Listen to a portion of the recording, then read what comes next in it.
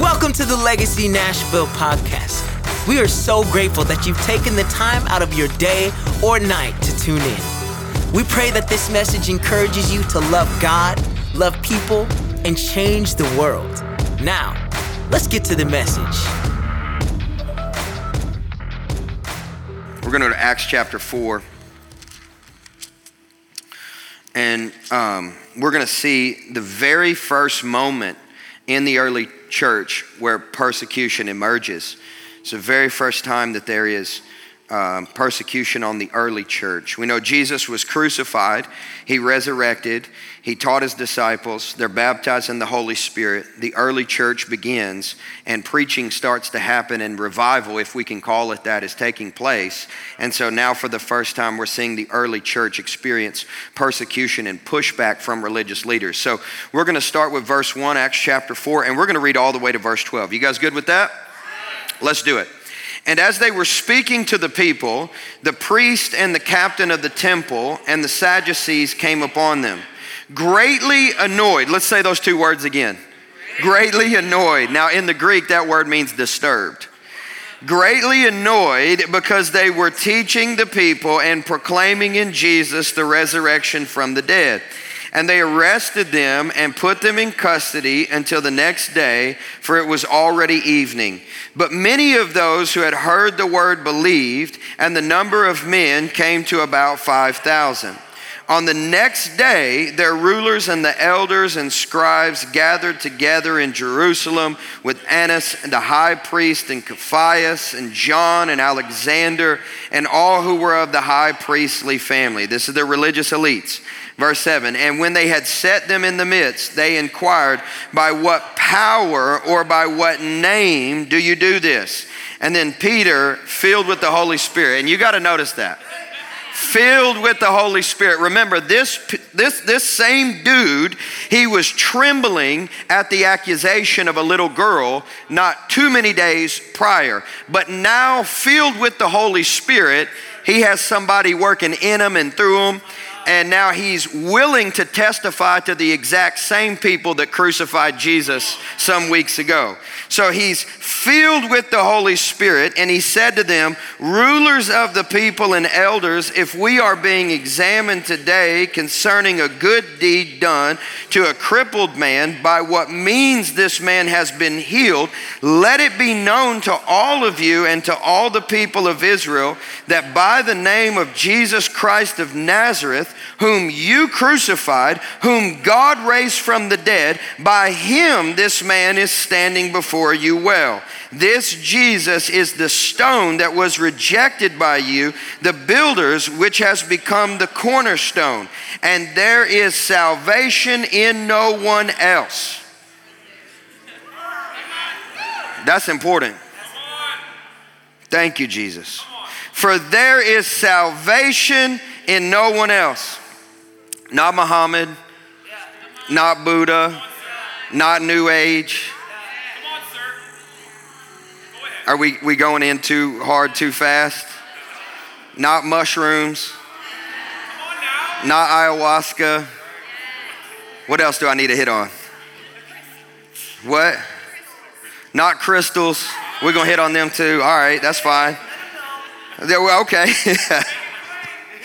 All right, let's get back to the Bible. Verse 12, and there is salvation in no one else, for there is no other name under heaven given among men by which we must be saved. The title of the message today, church, is Come What May, we'll be preaching Jesus. Come what may, we'll be preaching Jesus. Let's pray before we're seated. Lord, we come before you today with severity. And we treat the word of God with the respect that it's due. And we say, thank you, Lord Jesus, for giving us the Holy Spirit without measure that allows us to endure persecution in all ways, shape, and form. We thank you, God, for giving us the privilege of worshiping in freedom. in a free place. We don't have to fear for our safety this morning being here, and we're grateful for that, God. We know our brothers and sisters around the world they're not afforded that same opportunity in every nation. But God, we give you praise and we thank you for it, God.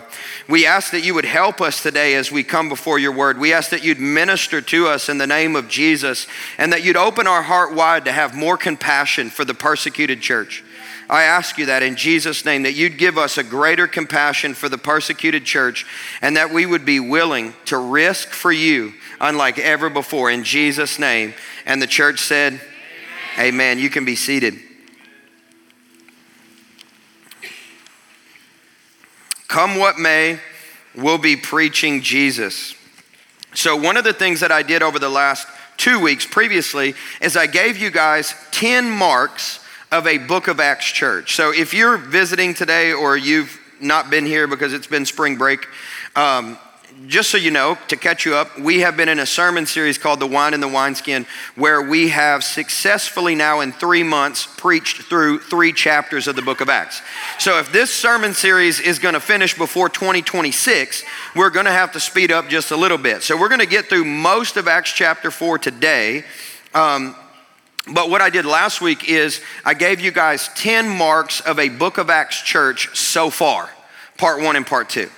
All right, so what I did was basically recap all of Acts 1, 2, and 3, and I looked at 10 defining marks of a Book of Acts church. And so today what I'm going to do is I'm going to add an 11th mark. All right, we got more marks to add, and we may group some at some point. But here are the 11 marks of a Book of Acts church so far. Absolute obedience to Jesus. How many of you guys know that Jesus is the head of the church? He's in charge. This is not our house, this is his house. Amen.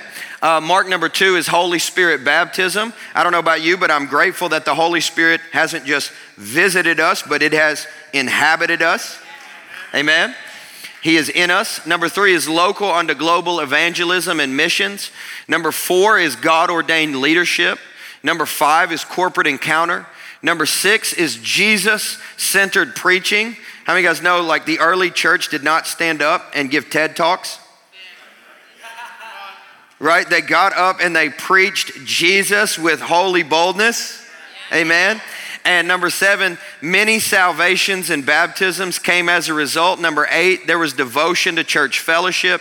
Number 9, there was radical generosity. Number 10, there was supernatural healing and miracles. And number 11, there was persecution. Now, so far, when you look at the 10 that we hit on the last 2 weeks, you can look at those 10 and say, yes, we want those. This is the first mark that we're going to talk about. They're going to be like, no, we don't want that. Which is understandable, right? Because none of us want to be persecuted. But the reality is, if we do the 10, we're most likely going to get the 11th. If we do what the Book of Acts did, we're going to see some of what the Book of Acts saw. And that means we're going to get to see supernatural healing and miracles. We're going to see radical devotion to church fellowship. We're going to see many salvations and baptisms. And I give God praise. We didn't do it in this service because this tends to be our more full service. But we're baptizing 22 people today. 22 people today. Isn't that awesome? We're baptizing 22 people. So we baptized some in the 9, and then we're going to do so again here in a little bit in the noon. But if we do these other things, we're going to experience a certain measure of persecution. And that's what I want to talk about today.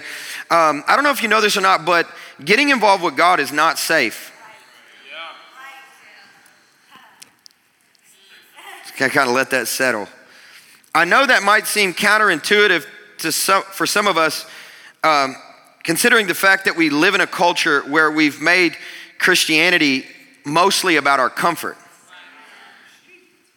and about our success and about, self-development or personal help. And that's why I kind of tease and say they didn't give a TED Talk, they give a Jesus-based sermon, right? But we live in a culture where we have an ideology that Christianity is for me. That's why we love to say, Jesus, my personal Lord and Savior. And he is. But you'll never see the Book of Acts church using that as a description for Jesus as a personal Lord and Savior. Yes, he is our Lord and Savior. But we're so radically individualized in our culture, we've taken our faith and we've applied it to ourselves as if we're the only one that could benefit from it. Or we look at it like, okay, Jesus is here just to help me have a better life. I told you, you got to pray for me today. This is a tough one today. How many of you guys know that Jesus is not just a part of your life, you are a part of his? Like, you didn't get saved because you gave your life to God. You got saved because he gave his life to you. We've got to go from this idea of faith that's like, well, Jesus fits like this 10% of my life, and realize that Jesus is not just in a sliver of your life, like you are in Christ. So more so than, him just having a little part of your life, you have all of his life. You're in Christ. This whole life that you live now as a new creation is unto the glory of Jesus. He's not just there to help you smile more. I told you I needed some prayer today. To get involved with God is not safe. I understand that, like, since the shack, like, we all kind of believe that I'm not trying to go anywhere. Y'all don't pull me down any kind of direction that's going to get me tweeted. But I realize, like, since the shack, we kind of believe that getting saved is like gracefully falling into a Thomas Kincaid painting. And that's not exactly what being a Christian is. Like, on certain days, I can acknowledge that it does feel like, spending time with the Father, in a cozy cottage, in the middle of a forest. But then on certain days, like, being saved looks like being thrown into a lion's den. If you look at it biblically, some days looks like being thrown into a fiery furnace. Some days looks like build an ark. You don't know what that is? We'll build it because I'm going to flood the earth. You don't know what rain is? We'll get ready for it. Have faith. Some days looks like, hey, Father Abraham, I want you to walk away from everything that you know and follow me to a place that you don't know, and don't worry about a map. I'm going to be your GPS, your God positioning system. You know what I mean? Like, every now and then, like, following Jesus will have you caught up in some crazy stuff.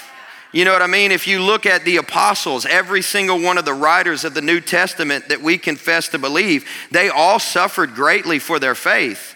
And praise God, we live in a nation where we don't suffer persecution so consistently like they did in Rome or Jerusalem at the time of the writing of the New Testament. But I think it's really important for us to be made aware again and again and again that getting involved with God is actually inviting risk into your life. Because on certain days, being filled with the Spirit and being led by the Holy Ghost is going to put you in front of a Pharaoh where you say, let my people go. And I don't know if you know this or not, but Pharaohs don't like to be told what to do. That's the reality of it. Sometimes getting involved with God is actually quite risky. To get saved is to actually invite great risk into your life. I'm reading a lot of C.S. Lewis right now because I'm reading the Chronicles of Narnia to my children. And I'm reminded of a phrase that, was said about Aslan the lion, right? Is he safe? No, but he's good. And that's one of the things we have to remember about God is that he's not always going to be, safe for us physically to be involved in, but he will be good, and he promises never to leave us nor forsake us. And so he's always going to be with us despite any persecution that we may encounter. And I'm not giving you guys a doomsday prophecy today, so please don't think that. That's not my goal today. I'm not going to be one of those TikTok prophets that's like, pulling up the Super Bowl and like, look at all the demons. And I've been going down a rabbit hole on those on Instagram, and they're quite entertaining. I don't know if they're true, but they are entertaining. You know what I'm saying? And like, I've been looking at those things and I'm like, that's not what I'm trying to do today. But what I am trying to do is help us with a certain measure of sobriety. That even in the case that we do experience pushback for the Jesus that we confess to believe in, come what may, we're going to continue to preach Jesus. Now, I wanted to read something to you guys, and it wasn't in my sermon in the 9 a.m., and I probably don't even really have time to do it, But I just thought it might be important. Are you guys down to hear a story, at least the recorded history of the journey of the apostles? So the New Testament tells us the fate of only two of the apostles, one of which is Judas, if you can call him such, who betrayed Jesus and then he went out and hung himself. And then James, the son of Zebedee, who was executed by Herod at about 44 AD. And that's in Acts chapter 12, which we're studying. But let me give you some of the kind of thought of history of the rest of the apostles. You have Peter. Peter was martyred in Rome about AD 66 during the persecution under Emperor Nero. And Peter was crucified at his request upside down because he did not feel worthy to die in the same manner as his Lord. Like, that's the Peter that we're talking about here in the first portion of the book of Acts. If you look at Andrew, Andrew went to what was called at the time the land of the man-eaters. It's now the ex-Soviet Union. And Christians there claim him as the first to bring the gospel to their land. He also preached in Asia Minor, modern-day Turkey, as well as in Greece, where he is said to also have been crucified. Thomas was probably most active in the area east of Syria, and he preached as far as India, where the ancient Marthoma Christians revere him as their founder. He died there when he was pierced through with spears of 4 soldiers. Philip possibly had a powerful ministry in Africa, as well as in Asia Minor, where he converted the wife of a Roman proconsul, and in retaliation, the proconsul had Philip arrested and then put to death. If you look at Matthew, the tax collector, the writer of the gospel book, he ministered in Persia and Asia and Ethiopia and Africa. And some of the oldest reports say that he was not martyred, but others say that he was stabbed to death in Ethiopia. If you look at Bartholomew, he had widespread missionary travels to India, and he went with Thomas to Armenia. He also went to Ethiopia, southern Arabia, and there are various accounts of how he met his death as a martyr for the gospel as well. James, the son of Alphaeus, is one of at least 3 Jameses referred to in the New Testament, and there's some confusion as to which is which, but this James is reckoned to have ministered in Syria, and the Jewish historian Josephus reported that he was stoned and then clubbed to death afterward. Simon the Zealot ministered in Persia, and he was killed after refusing to sacrifice to the sun god. Matthias was the apostle that was chosen to replace Judas, and he went to Syria with Andrew, and he was put to death by burning. John is the only one of the company generally thought to have died a natural death from old age. He was the leader of the church in Ephesus, which is now West Turkey, and he is said to have taken care of Mary, the mother of Jesus, in his own home. But during the persecution in the middle early 90s, he was exiled to the Isle of Patmos in modern-day Greece, and there he wrote the book of the New Testament, the Revelation. But also we understand that before he was exiled, he was also cast into a boiling pot of oil in Rome. So I think it's safe to say that all of the writers of the New Testament, those whose writings that we read and that we adore and that we seek to apply to our lives, they all suffered for their faith in such a way that we all, as Christians, need to be prepared to suffer for ours. But it doesn't make sense, today in 2023 to even talk like this. But the reality is, if you take all of the risk out of Christianity, then you make Christianity biblically incomprehensible. There's no possible way to examine a biblical Christianity and do so without the possibilities of persecution. And even though we're not experiencing that in this very moment, the reason I bring this up today, not only to simply study it as a mark of the book of Acts Church in our sermon series, is to ask you the question, what if you have to suffer for being a Christian? Are you going to be silent? Are you going to turn around? Are you going to deny your faith? I mean, that's not an immediate possibility, but I think it's a worthwhile thought experiment to say, no matter what comes my way, I belong to Jesus. I am going to preach Jesus, and it does not matter what happens in my culture. I'm standing with Jesus. It doesn't matter what happens. Even if my own safety is under threat, I am not going to discontinue confessing the name of Jesus. He has purchased me by his blood. I am a Christian. I belong to him, and forever I will be confessing that Jesus is Lord. But do you know Jesus is Lord is actually quite a dangerous thing to say? You ever think about that?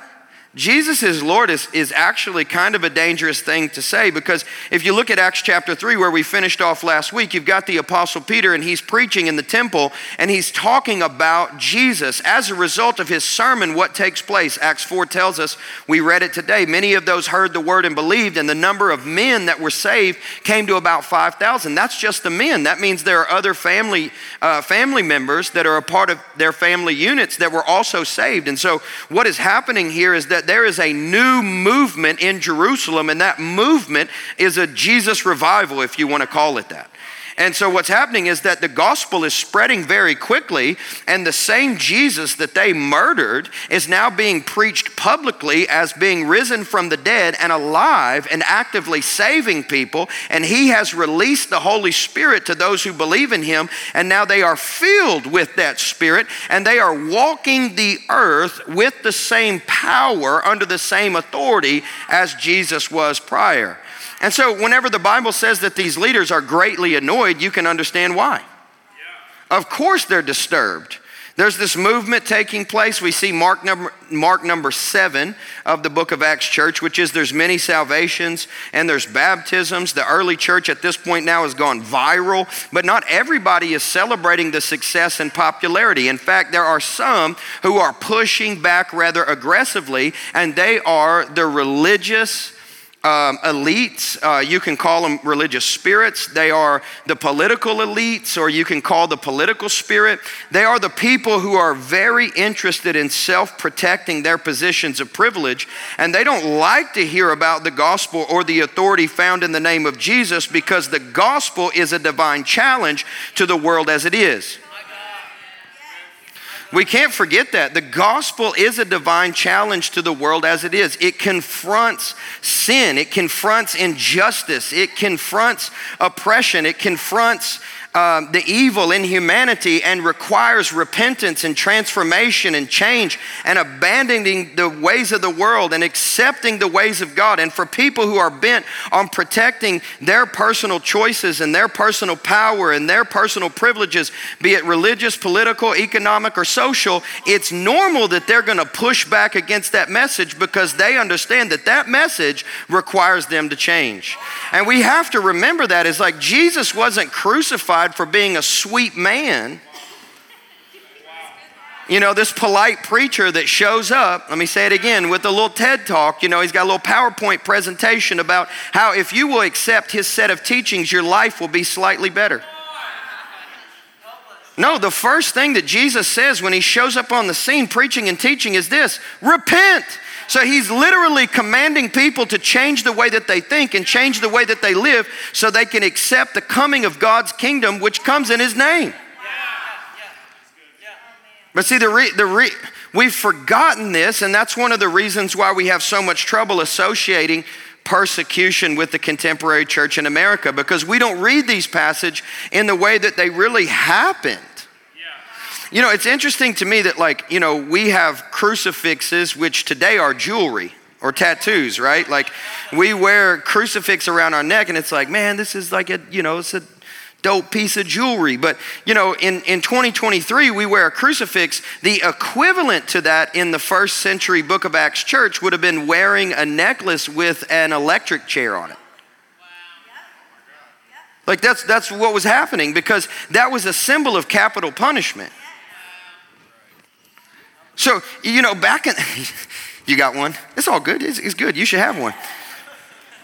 You should have one. That's the best symbol ever. Get one. I'm not shutting them down. But what I'm saying is that, you know, for the first 100 years of Christianity, nobody needed to do a Greek word study about what Jesus meant when he said, take up your cross and follow me. See, today we're like, did he really mean that we're going to have to suffer for confessing his name? Back then they understood, look, if I say yes to Jesus, I am risking my life. I'm putting my neck on the line. I may be crucified in the same way that he was sentenced and crucified. And at the very least, I'm going to go through hard times. I'm going to suffer persecution. People may come for my reputation. People may poke fun at me. People may reject me. People may fire me from my job for being a Christian. And those are things at the bare minimum. And maybe we won't have to experience this for a time. And I don't want to prophesy that we are, but what if we do? Listen, I know that's why I asked for prayer. But what if we did? Are we going to turn around? Are we going to shut down? Are we going to call it quits? Are we going to throw in the towel? Are we going to say, you know what? I guess Christianity is just not for me. It's not culturally appropriate or acceptable any longer. So I guess I'm going to walk away from it. Or are we going to stand up like the apostles and say, come what may, I'm going to preach Jesus. Come what may, I'm going to preach Jesus. I'm not going to stop preaching Jesus. I'm not going to turn around. One of the things you have to understand is that persecution doesn't happen because of intelligible theological disagreement. That's not really why persecution takes place. We've got to know that there is a difference in persecution and disagreement. Just because you post something about Jesus on your social media and somebody wants to debate with you your idea of what you posted does not mean that you're being persecuted. They're just disagreeing with your idea. You don't have to block them and say that they're like abusive towards you. Maybe they're just trying to engage you in an understanding of what's actually true. I mean, that's just a thought. I've always kind of made fun of people who've I don't know. I mean, I've just been like, man, they are soft as melted ice cream. Like they just cannot handle anybody pushing back against their idea. It's not that people are being mean to you. They're just calling into question your idea. And we need a good apologetic. That's one of the reasons why I teach my kids like theology. It's like, hey, it's important for us to understand that this is what we believe, but we also know how to respond to people who have questions about what we believe. And that's fine. You with me? But if you really look at what it looks like to have or experience persecution in the New Testament, that could include verbal abuse. That could include verbal abuse. I'm tempted to ask her not to play just because I know you guys are going to shut down on me. You guys okay? I only got like 4 minutes left, all right? That's all the time I got, all right? If you want a longer sermon, just come to the noon. You good? When that clock goes to 0, you play. And then I'll quit. We're almost there. Just bear with me. Just bear with me. This is important that we understand that persecution may happen. And just, when we testify, we may be persecuted. If you look at New Testament examples of persecution, you're going to see this: verbal abuse, beatings, murder plots, stoning, social ostracism, economic hardship, unjust arrest and imprisonments, exile, and execution. And a lot of these examples actually happen in the book of Acts. So are you being persecuted whenever you post something on social media about Jesus and somebody leaves you a nasty comment? Maybe not, but you could be. You could be, I remember like in 2020 posting about church and that was like, man, that was crazy. Like you would almost get shot for just saying you should go to church. Do y'all remember that? Y'all remember that? Like that was not that long ago. It's like we just pretend like it never happened. Like, yeah, we just got over that. Listen, I had friends that were threatened with arrest in other countries simply for gathering a small group in their home to share the Bible. So when we talk about persecution as though it's like so distant and could never happen, I think we should wake up and get a reality check about the fact that principalities and powers and political and religious spirits may be interested in protecting their positions of personal control more than allowing us to share Jesus whenever we do so with so much authenticity that we say, look, the power of Jesus and the gospel is this: Jesus is Lord. And that means every other knee has to bow and every other tongue has to confess that is the case. And so if I have to choose between listening to the religious powers or preaching Jesus, just like Peter said in Acts chapter 4, that's for you guys to judge. As for me and my house, we're going to keep preaching Jesus. Come what may, we're going to keep preaching Jesus. So I don't want this message to necessarily be prophetic. At this point, I just want it to be a study, but I also want you to take it and put it in your back pocket. And I want you to take it to your prayer chair, your secret place this week. And I want you to sit with the Lord, and I want you to do some soul searching and let the reality of what it costs so many Christians who are alive today touch your heart. Begin to pray for the persecuted church and take inventory about your own boldness and your own conviction and say, I don't care what happens. As for me and my house, we're going to serve the Lord. I looked up some statistics this week on the persecuted church. There's over 70 million Christians that have been martyred since Acts chapter 4. Between 2000 and 2010, there was approximately 1.1 Christians that were martyred. Open Doors USA, it's an organization that works amongst the persecuted church. They figure that there's about 360 million Christians as of 2021 that live in countries where persecution is quote unquote significant. About 5,500 Christians were murdered in 21, more than 6,000 detained or in prison, and another 4K were kidnapped. These are crazy statistics to consider, but right now in 2023, same organization, Open Doors, says there's about 322 martyrs, Christian martyrs per month in the world. Right? We don't think about this very often, but it's important that we're confronted with it so that we can pray and take inventory. You with me? Got it. It's important. And so I thought, what time like the Sunday before Palm Sunday to talk about persecution? Because it's actually mind-blowing to me that we would divorce suffering from Christianity when the whole point of Christianity is Jesus who suffered. Like, who followed God any closer than Jesus? Nobody. And where did that lead him? To Gethsemane, right? Where he suffered. To the cross, where he was crucified for us. You know, it's interesting to me that Gethsemane is actually, if you translate, it's called the oil press. And a lot of us have been praying for an increase of anointing. And the Lord's like, well, I'm going to take you into a place of suffering. And you're like, hold on, wait just a minute. I didn't ask for suffering, I asked for anointing. But you don't realize the place where you suffer is actually the place where you get anointed. I know some of you guys have been going through a hard time, but just reconcile your journey with the Lord Jesus and know he's not going to leave you. He's not going to forsake you. He's a friend that sticks closer than a brother. And you may go through some hard times, but you won't go through them alone. What did Jesus say on the cross? My God, why have you forsaken me? Is that because God had forsaken him, or is it because he was feeling what it feels like to be lonely and without the covering of God? He knows what you're going through. He knows what it's like to feel abandoned by God. But the reality is he'll never abandon you. He'll never leave you. He'll always be with you. And it doesn't matter what you have to go through. You go through it with a certain measure of holy dignity, knowing that I get the privilege of walking into suffering and experiencing just a little bit of what Jesus experienced on my behalf, which I do so with honor, knowing that he is worthy of my sacrifice. Even if it's a little sacrifice, I rejoice. And I want to give you these points just real quick so you can take something home with you. You can take a picture if you want. But if you're going through persecution or you experience persecution at any point in the future, number one, I want you to start by choosing forgiveness. I know that that's going to be hard. I know that's going to feel impossible, but I want you to choose forgiveness because you don't leave your lifestyle of holiness when you're persecuted. You actually press into holiness and you choose to be a forgiver like Jesus. Right? Jesus talks about this quite a bit. Look at the Sermon on the Mount, Matthew chapter 5. He said, I say to you, love your enemies, pray for those who persecute you. Number two, when you're persecuted, I want you to make another choice. So I want you to choose to rejoice. And I know that sounds ridiculous. It's so counterintuitive, but is that not the way of the kingdom? Right? In the book of Acts, whenever they were released from jail, they were leaving prison, celebrating.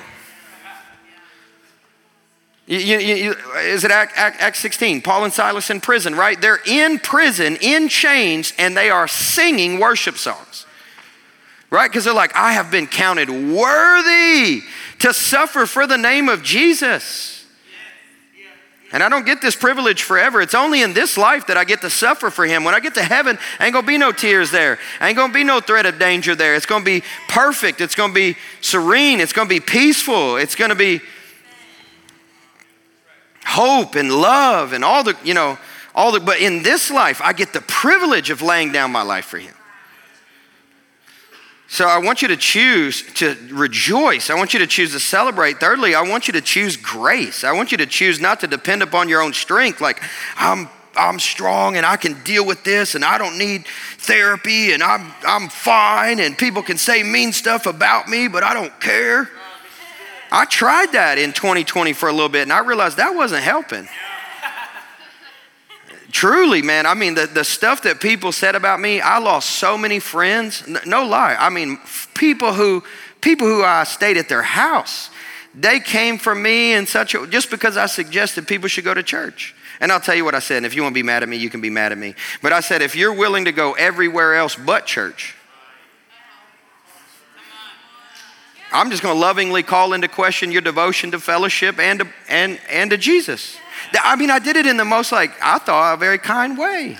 But my God, man, you'd have thought I shot somebody.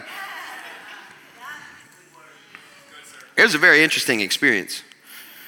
And I thought, man, I'll be fine. But man, that mess hurt. I ain't gonna lie to you. And for a long time, I'm like, that's not persecution, just get over it. But what I realized is persecution can be verbal abuse. And some of you guys have experienced that and you've dismissed it and you've said, it's not really that big of a deal. But listen, here's why I'm bringing that up. It's not because I'm saying, it's okay, be weak, be soft, whatever. I'm saying, look, there's more opportunities than you know to rejoice in the fact that people are saying stuff about you for talking about Jesus. Does that make sense? All right, I don't know if I'm helping or not, but we're talking about persecution today. The last thing is I want you to choose to stay prayerful. You know what I notice about storms? One of the first things we do whenever we go through something is we stop praying as a means to punish God for putting us through it. You put me in this hardship, I ain't talking to you. Oh yeah, see, I just got in your business right there. Some of y'all went through that this week. You're like, you don't love me anymore, so I ain't talking to you.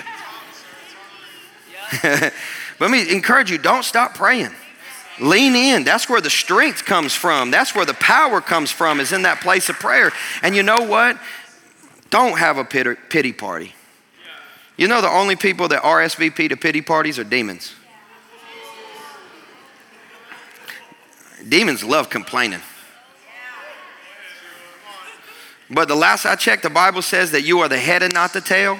And it doesn't matter what you go through, you can stand victorious and say, I have a share in what Christ has purchased. He's seated at the right hand of the Father, and I know I am victorious in him. I am more than a conqueror. I'm an overcomer by the blood of the Lamb and the word of my testimony. I'm not going to sit around here looking at what I lack or what I don't have. I'm going to count my blessings in Christ because he is who I have, and because I am his son, I have been blessed with an abundance of great things. And even though it might not look like it in this life, I know in the life to come, I'll have everything that he's promised me. So in the end, I'm victorious. So we don't stop praying. We keep praying because the perspective that you need is in the presence that you already have. So don't deprive yourself from prayer because you're going through a hard time. The perspective that you need is in the presence that you have. It's not outside of that. All right, let's stand. We're going to pray. Like I said today, it was an interesting word and I recognize that, but you know what I believe, church? That it was an important word. I believe it was an important word. I think it's important for us to remember that persecution is a real thing. And so here's what I want to do for the last minute. I've already gone over, but we're going to pray for the persecuted church. Can we do that? Okay, I know that might seem a little interesting for Sunday morning, but could we do that?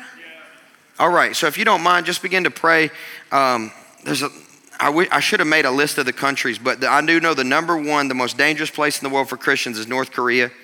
And so that's the country I'm going to pray for. Maybe you got some missionary friends in other places. China, the Middle East, India. India needs the gospel, and like any other nation, I think, in the earth right now, there's more unsaved people in India. And all of my friends, if you don't know this, I used to live in India for 3.5 years as a missionary. All of my missionary friends who lived in India have been blacklisted by the government and kicked out.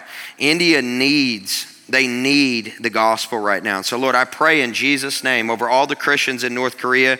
And I ask God by your blood that you would keep them safe so that they might witness and testify to those that have yet to hear about your name and your saving grace. And God, I pray that you would encounter the Christian church in North Korea today in a special way. Lord, we just bolster them. We get behind them. We cover them. We plead the blood of Jesus over them. All of our friends in the Middle East, all of our missionary friends in persecuted nations, the 1040 window, God, we cover them. We ask that you'd fill them with holy boldness, that you would anoint them with power from the Holy Spirit, that signs, miracles, and wonders would follow their teaching of the kingdom, God. We pray for places where Bibles are illegal, that there would be success in all of the Bible smuggling that happens as I've got some friends that send Bibles over the North Korean border by a hot air balloon or something. They fill up balloons and they send them over and they have little scriptures there. And so, Lord, I just pray that those scriptures would find the right people and that you would encounter people and that you would touch them today. In Jesus' name we pray. And would you also commit yourself, Lord? Put the persecuted church on my heart. Don't let me just pray selfishly. There's a lot of people in this world that they pay a lot more for what their faith than I do mine right now. And so I don't want to forget them. So move us to compassion for that, God. In Jesus' name, make us a biblical church, God, a biblical church that come what may, will continue to preach Jesus. Amen, church? Amen. Can we just thank the Lord together? We can bless him. Say thank you, Jesus. Amen and amen. Amen. Amen. Thanks for tuning into the Legacy Nashville podcast. If you'd like to support the ministry, you can do so at legacynashville.org/give. If you're listening on iTunes, log into the store and give us a good rating and review. This helps our podcast reach new people with the good news of Jesus Christ. Until next week, love God, love people, and go change the world.